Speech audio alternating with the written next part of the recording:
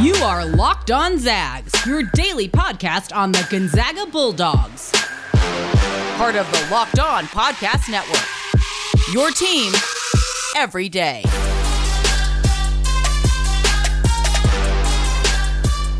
What is going on, y'all? Welcome to the Locked On Zags podcast, part of the Locked On Podcast Network. I'm your host and longtime Gonzaga podcaster, Andy Patton, moving over from Score Zags Score and taking over here at Locked On. I want to thank you all for making this podcast your very first listen of the day. Whether you are a new listener to the show, new to my content, or coming over from my previous show, a reminder to please follow and subscribe to this podcast wherever you already get podcasts, and to look out for an upcoming YouTube channel, which is going to start in the next few weeks. For those of you who are more visual or just want to see what kind of setup I have in my podcast studio. Speaking of that, I just moved, so things are going to look a little bit different. Hopefully the audio quality is still the same.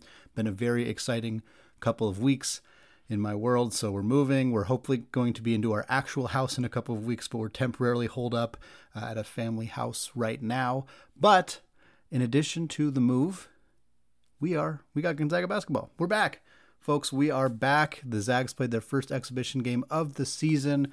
They won by 54 points against Eastern Oregon on Halloween, Sunday afternoon. Excellent games from Chet Holmgren, excellent game from Julian Strother. We're going to talk all about that. Today is another Mailbag Monday episode.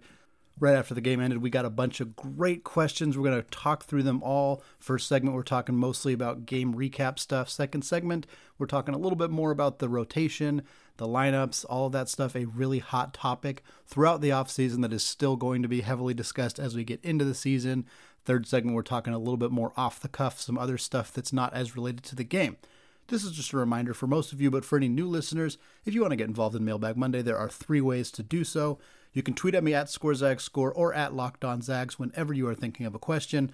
I'll write it up and get it into the next upcoming Mailbag episode. It helps if you tag it Mailbag Monday, but even if you don't, I'm most likely going to write it up and get it in the show. I also reach out on Twitter Sunday morning soliciting questions. You can respond to that tweet and ensure that you will be in the show as well. I also take questions on Facebook and Instagram, which you can find by searching ScoreZagsScore, and via email as well at andypatton013@gmail.com. A lot of you use that to ask either multiple questions or to write more longer thoughts about your thoughts about the game, or multiple questions at once. Again, it's a great way to interact. I always respond to those as well, so we can have some kind of dialogue if you'd like. All right.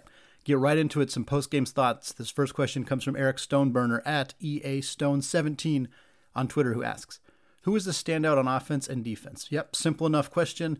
For offense, it's got to be Julian Strother. It has to be Julian Strother. For those of you who did not watch this game, it was available, streamable on SWX. I do not know if there will be streams of this game available going forward, so if there are, I strongly suggest checking it out, obviously. Like any Gonzaga exhibition game, it was not particularly competitive, but that's okay. It was a good opportunity to see some of these young guys for the first time ever, for a lot of them, and certainly for the first time in more starring roles. Julian was one of those players. He scored 18 points all in the first half, did not score in the second half, didn't play as much. Obviously, Gonzaga went deeper to the bench, so that was kind of created more opportunities for other guys to play. He looked fantastic. He looked so confident. His outside shot was huge. He was one of the only players who was shooting well from the outside, which we will talk about actually in the next question. But beyond that, he was confident driving to the hoop. He was confident in transition. He looked, he's a certified scorer. Like, there is no other way to describe Julian Strother. He wants to score. He's confident he can score. He's looking to score every time he gets the ball. And that's not to say that he is a ball hog or that he does not flow within the offense. He looked extremely comfortable out there today. And yeah, they were running sets for him, which is not something I necessarily thought they would be doing this early in the season, although maybe they were just trying it out. But if they're going to, there's no reason for them not to do that. He's got such good instincts as a scorer that I think finding ways to get him the ball in opportunities where he has an advantage should be a part of Gonzaga's game plan going forward, because he's just a naturally gifted scorer. Defensively, there's a lot of options here. Gonzaga's defense looked really good, and part of that was, of course, playing in an AIA school without a lot of size. It's certainly going to help make your defensive players look better. I'm going to mention Drew Timme here because I was impressed by what he looked like on the defensive end. I think there's a pretty significant caveat in that, again, their biggest players were like 6'6", 6'7", so it's a little bit easier to look like a really good shot blocker when you're 4 or 5 inches taller than the players you're going up against. But for Drew, this was an area of concern for him heading into the season, not just rim protection and post defense, but also defense away from the rim, moving laterally, all of that stuff. Basically, concerns about his ability to play defense at every level was something that is going to impact his draft stock and was a question coming into this year. And he looked very good on that end of the floor of this game. He didn't look great offensively, particularly in the first half. And I should say he didn't look great. He took a lot of great shots. He had great footwork. He looked like himself. They were just bunnies that weren't going in. Something that I'm ultimately 0%, literally 0% concerned about heading into the season. Him missing a few easy shots in a game that doesn't matter is really irrelevant to me, especially because he didn't look noticeably slower or like he lost on offense. He looked exactly the same. He just wasn't quite putting the ball in the hoop. But defensively, I think he looked improved, and it's hard to gauge how much of that was truly improvements he made either physically to his body or just reps that he took to help improve, the footwork and everything defensively, or if it was just playing a not very good team and a not very big team. But I was at least heartily encouraged by how he looked on the defensive end. All right, this next question comes from that crazy Uncle Fester at that crazy Uncle F on Twitter, who asked, any concerns about the point shooting? Nembhard, Bolton, and Hickman went 0 for 9 combined. That's from 3. Strawther hitting 50% will make up for that a bit. I just really hope it's opening night jitters. Yeah, I'm concerned. I quite frankly, I think, I'm not panicking. There's nothing outside of injury that would make me panic after an exhibition game that the Zags won by 54 points. It's kind of hard to imagine getting too worked up about any of this, really good or bad, if we're being honest. But it's not like this wasn't a known issue coming into the season. I think that some people are like, oh, we'll just throw it off. They'll, even like the comment of it being jitters. Like, yeah, there's probably part of that is true. These guys are not going to miss every 3 they take all season. Obviously, it's going to go up from here. But again, it's not like Nembhard was a great 3-point shooter last year or has ever been in his collegiate career. Rasir Bolton is in his 4th season in college, and he shot 36% as a freshman at Penn State, but was well below that his 2 seasons at Iowa State. Again, he suffered from the same affliction that kind of Ryan Woolridge suffered from when he was at North Texas, where he came to a different set where he wasn't the focal point for opposing defenses, got more open looks, and his 3-point percentage improved dramatically. A lot of people expect that to potentially happen with Bolton. They also expected that to happen with Andrew Nembhard last year, and his 3-point percentage was almost exactly the same from his final season in Florida and his first season at Gonzaga. So it doesn't always happen. I think that Gonzaga has an issue where they don't have enough guards who can reliably hit 3-pointers. You mentioned in your question, like, well, if Julian hitting 50% will make up for that. He's not going to hit 50% of his threes this year. I think there's a good chance he's 40%, which would be awesome. I mean, outstanding if Julian Strawther at this volume, at this rate, hits 40% of his threes, shooting 4, 5, 6 per game. That's incredible. And that's a huge boost to this team. Chet Holmgren's going to take more threes than he took today, too. I think Ben Gregg's a factor in the 3-point game as well.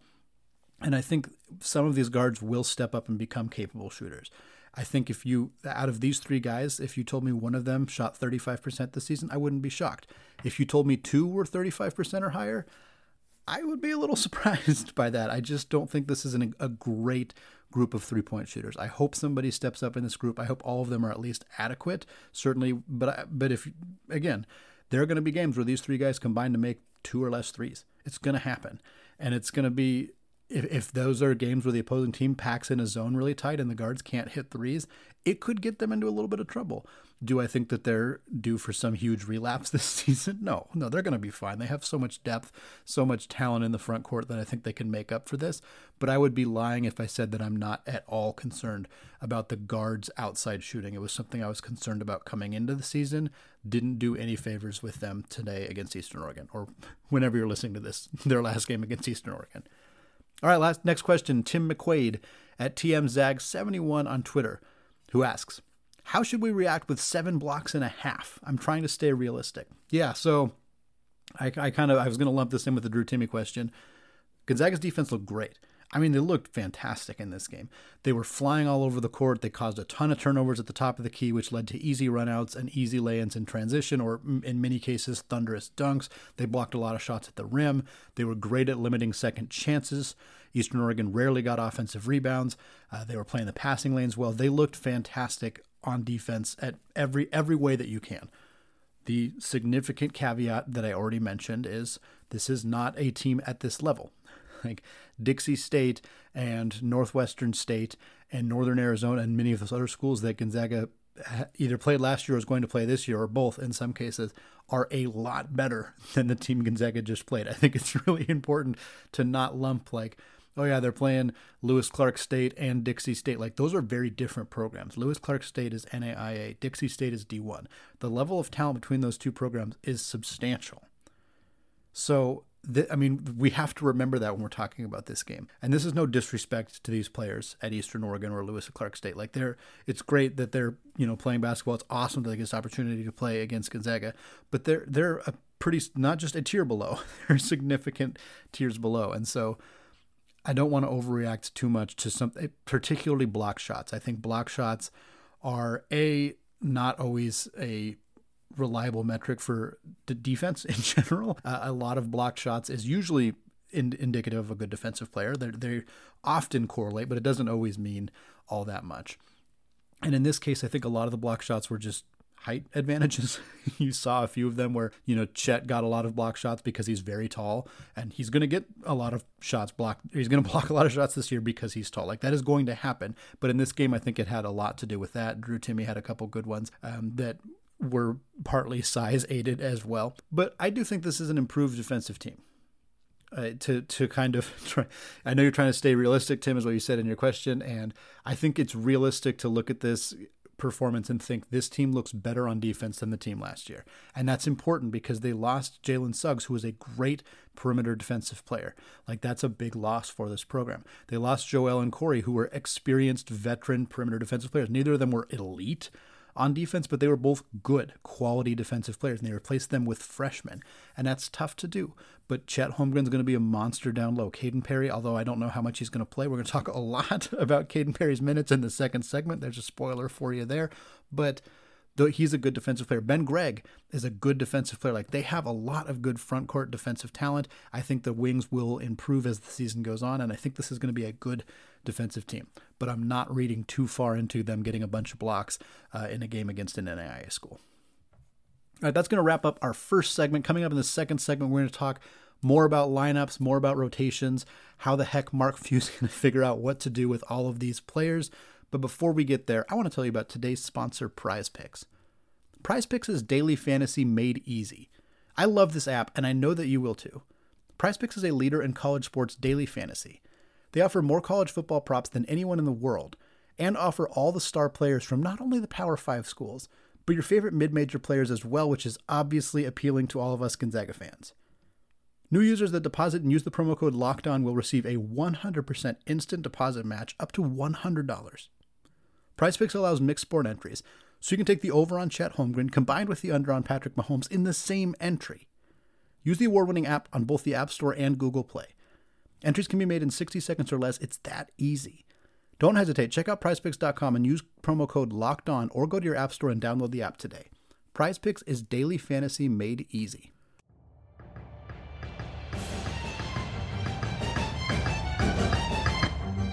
All right. In the first segment, we talked all about Gonzaga's game against Eastern Oregon, the exhibition game, the first one this season, the first time students were in the kennel in, I think, over 600 days, something crazy like that. It was so good. I know all of you who watched the stream, or of course all of you who were there, it was so great to see the students there, to see the kennel packed again, to hear cheers, to be in that environment again, or at least be exposed to that environment again was an absolute blast.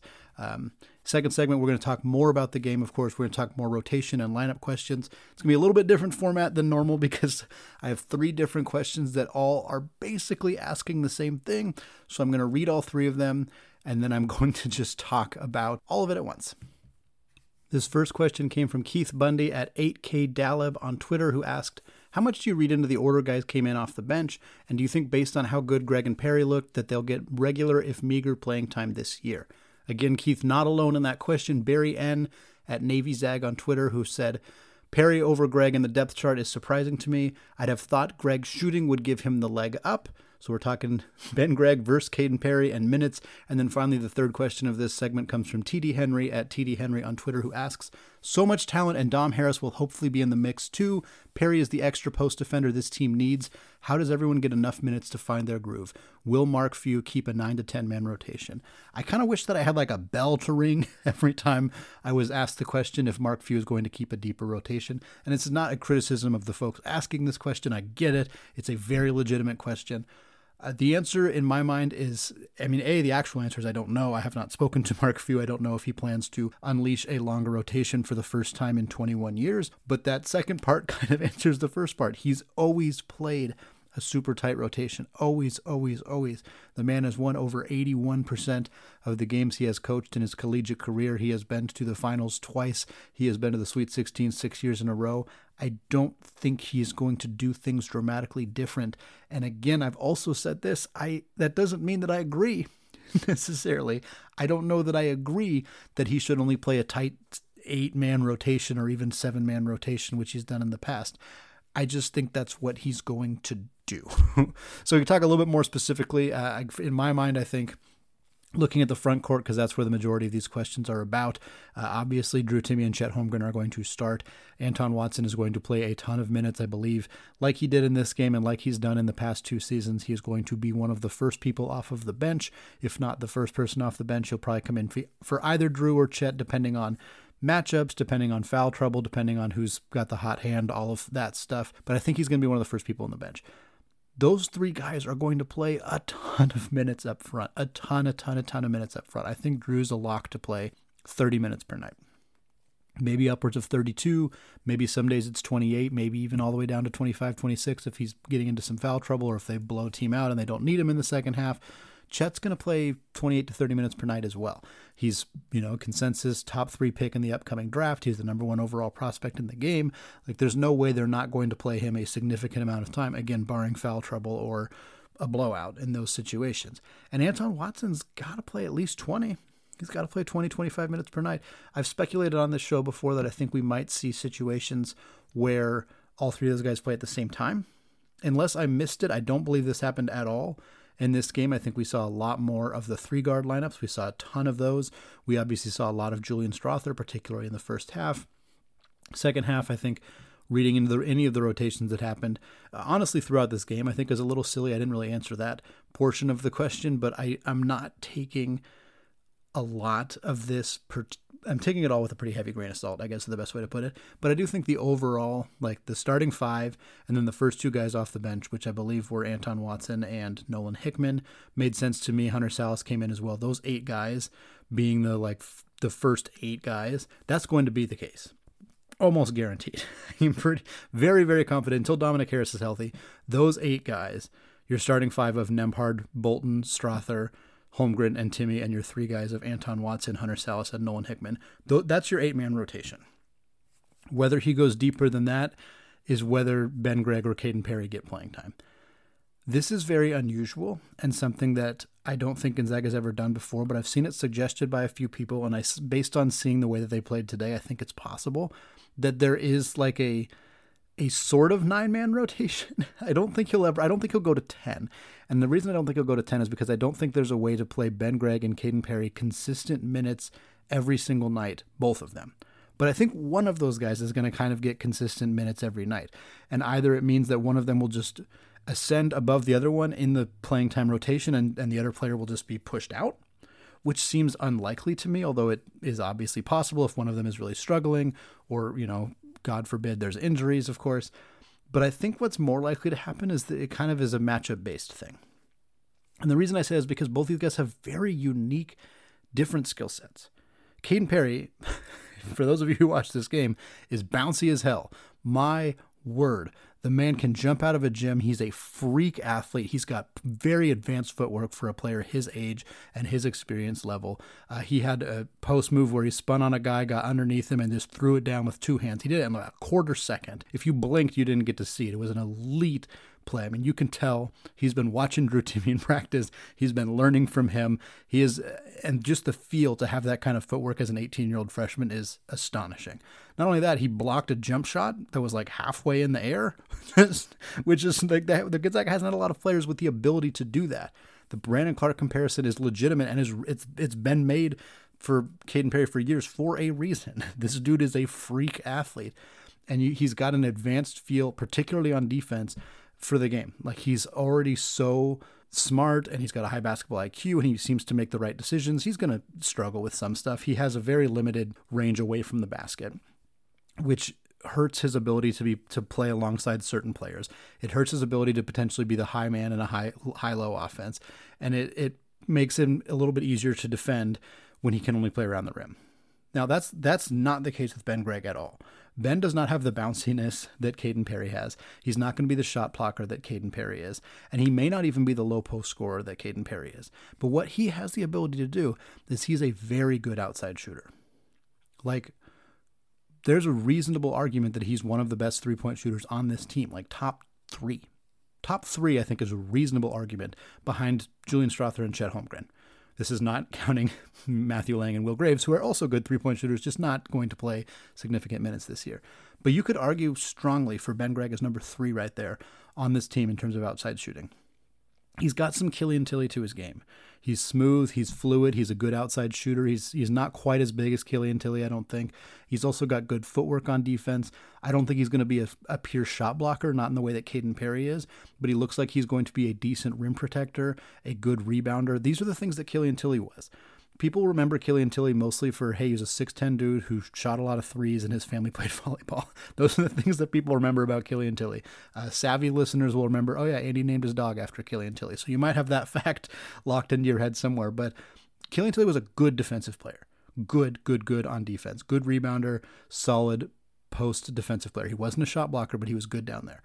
Ben Gregg has those skill sets too. He's not as flashy as Caden Perry. He's not as athletic as Caden Perry. He's not as good of a rim protector as Caden Perry, a shot blocker as Caden Perry. But I think those two guys complement each other really well. And we saw there was an amazing play, middle of the second half, where I think somebody missed a shot. Caden Perry got an offensive rebound. He turned. He kicked it out to Ben Gregg. The two defenders had collapsed on Perry. He recognized that, kicked the ball out to Ben Gregg. Ben caught it with his feet already set, knocked down a 3. It was beautiful. It was poetic. It was a fantastic play by two very young players who had the foresight and the wherewithal to know where the other player was, to find him, right at the right time, didn't hold on to the ball too long, didn't try to force up a shot with two defensive players on him, even though he might have been able to do it against these 6'5" guys at Eastern Oregon, but made the right decision, made the right pass. Ben made the perfect read. As soon as the ball was missed, he saw Caden got the offensive rebound. He got into the open spot. He found his spot. He got his feet set. He put his hands up. He caught the pass. He knocked down a 3. These are the kind of things that, yes, the coaching staff has worked well with these players and taught them how to do these kinds of things. But this is basketball IQ. This is just these guys having the wherewithal to know where to go, to know where to be, to read each other really well. These guys have not played together for very long at all. They will play together for an entire season this year, albeit not a lot of minutes on the court. But then next year, there's a good chance that's your starting front court.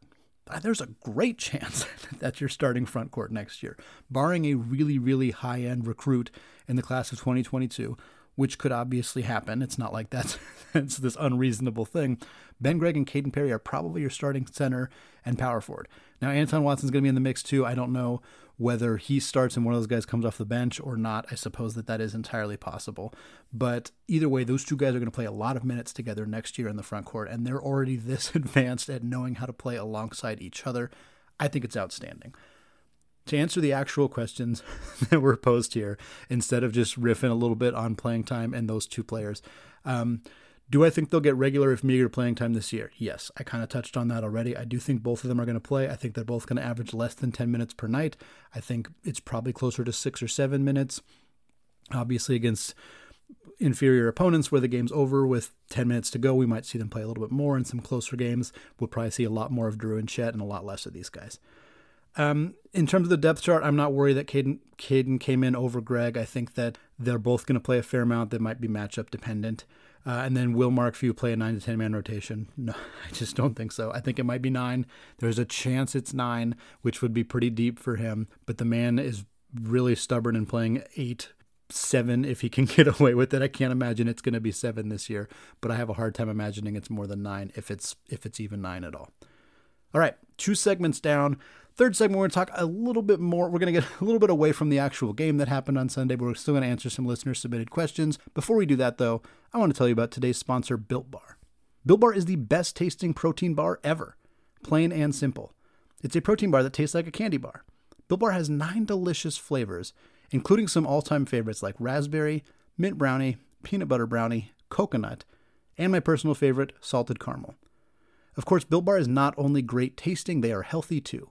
Most Built Bar flavors have 17 grams of protein, only 130 calories, and only 4 grams of sugar. 9 amazing flavors, all tasty and all healthy. Go to BuiltBar.com now and use promo code LOCKED15, and you'll get 15% off your first order. That's BuiltBar.com, promo code LOCKED15 for 15% off your first order.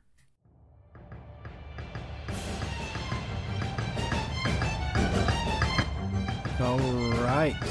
Third segment, coming back to answer more listener-submitted questions for Mailbag Monday. This first question comes from Nick Francis at Music in a Blender on Twitter, who says, "No Arlauskas today at the end of the game. Was he injured?" Yes. So there's a report that came out after the game. He did not play because of an ankle injury. As of this conversation, which I'm recording at about 6:30 on Sunday, there was not any additional information. I don't know if that means we will get any more additional information ahead of the Lewis Clark scrimmage game, or exhibition game, later in the week. But as of right now, Arlauskas should be considered day-to-day or out. And it's a bummer because this was a good opportunity for him to get some real run, to get a chance to play. I don't know exactly when he would have come in this game. Obviously, we saw quite a bit of Matthew Lang. We saw quite a bit of Will Graves, guys who are not going to be a part of the actual rotation this year. They're the walk-ons. They serve that great purpose where they come in at the end of games and kind of, get the crowd going, try to hit the shot to get the fans Wendy's or Arby's or whatever the hell the award is when you hit 10 threes in a game. But Arlauskas, I would think, would play before them.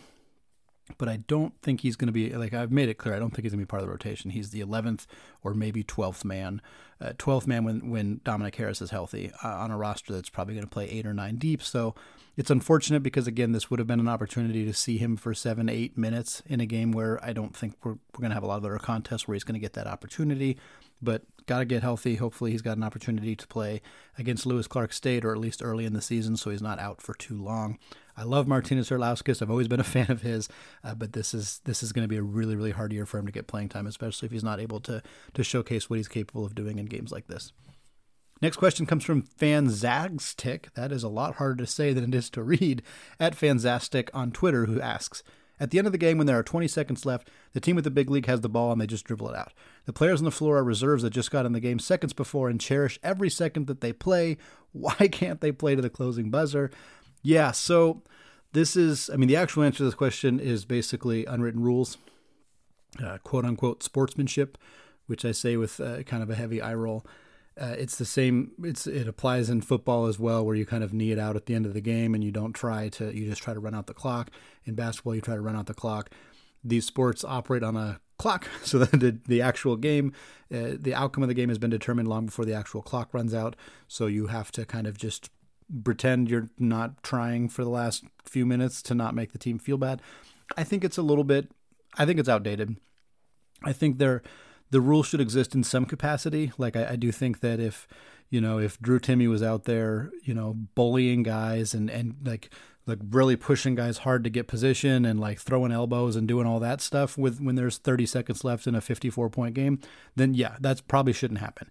And opposing teams would have a justified reason to be frustrated about that, particularly in this very specific situation where Eastern Oregon was not only badly overmatched physically, but they had multiple players sustain fairly significant injuries. I don't know, for those of you who are watching, if you saw the Paul Pennington injury, hopefully you did not, because it was very graphic, but his arm broke pretty intensely, which was very unfortunate to see.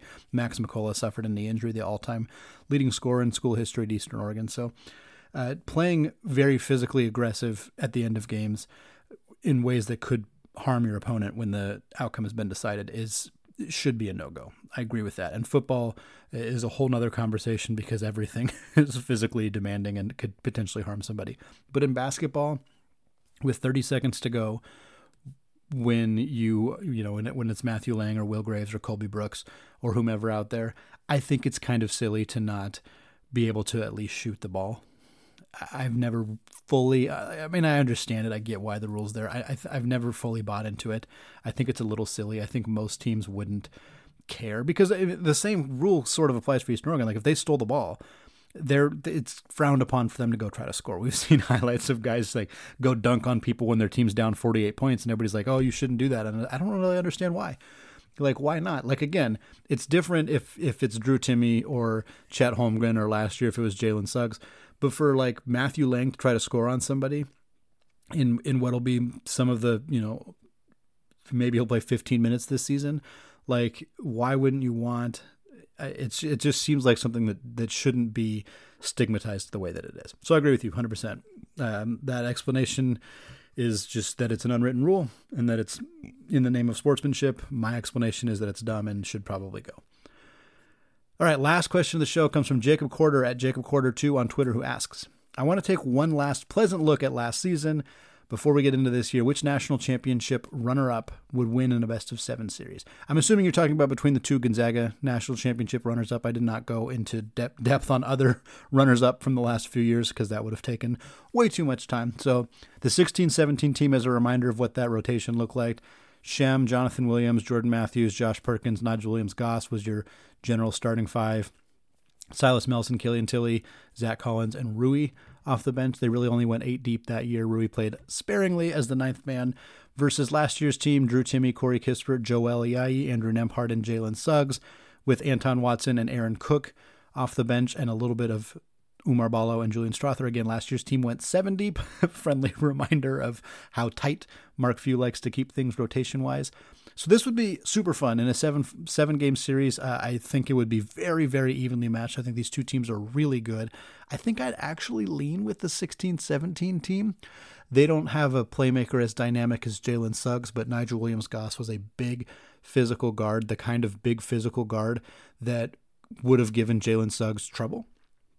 The kind of big physical guard that Baylor had a lot of, and they gave us trouble. Josh Perkins was a pretty big physical guard. So was Jordan Matthews. They had that kind of, even Silas Melson, he's not quite as big, but they had 4 guards who could really who would have given this team fits, last year's team fits defensively. And then Shem, Jonathan Williams, Killian Tilly, and Zach Collins was such a ridiculous rotation of big men. Not to say, of course, that Drew Timme was not elite, because he is, but last year's team lacked depth in the front court. Corey Kispert played a lot of minutes at the 4. Anton Watson obviously played a lot of minutes at the 4. Umar Ballo did not play all that much. Pavel Zakharov didn't play all that much. I think the depth of Gonzaga's front court in the 16-17 season, especially if we're talking over a 7-game series. If we're talking one game, it's a legitimate coin flip. I really believe that. But over a 7-game series, I think that size would win out. So Drew Timme has to guard Shem. That's going to be a really tough assignment. But who's guarding Jonathan Williams? Kispert? Yeah, he could probably handle him a little bit. He's a big, physical, strong dude, but J. Will's tough. That's tough. And then they bring in Zach Collins. It would be really hard to deal with over a full game, especially if they ran a lot of high pick and roll stuff with Williams-Goss and Perk, who I think would just decimate if Drew Timme out on switches and really cause a lot of problems for that team. All right, that is going to wrap it up for this week's edition of Mailbag Monday. Join me later this week. We got a guest coming on tomorrow's episode, or Tuesday's episode, which is going to be a ton of fun. We're going to do a season preview of the entire WCC later in the episode as well. Of course, we're also going to preview the Lewis Clark State game and talk more about any news that comes up throughout the week. It's going to be a lot of fun. Right here on the Locked On Zags podcast. A reminder, it's available wherever you already get your podcasts and soon to be available on YouTube. Podcast links will also be posted on Twitter at Locked On Zags and on my personal Twitter account, which if you're not following it, you can find it at ScoreZagsScore. Thank you again for making this episode your first listen of the day. Now is a great time to make your next listen the Locked On NBA podcast. You can get all your daily NBA updates from a variety of league experts while checking in on your favorite Zags playing at the next level. All right, thank you all for listening, and go Zags.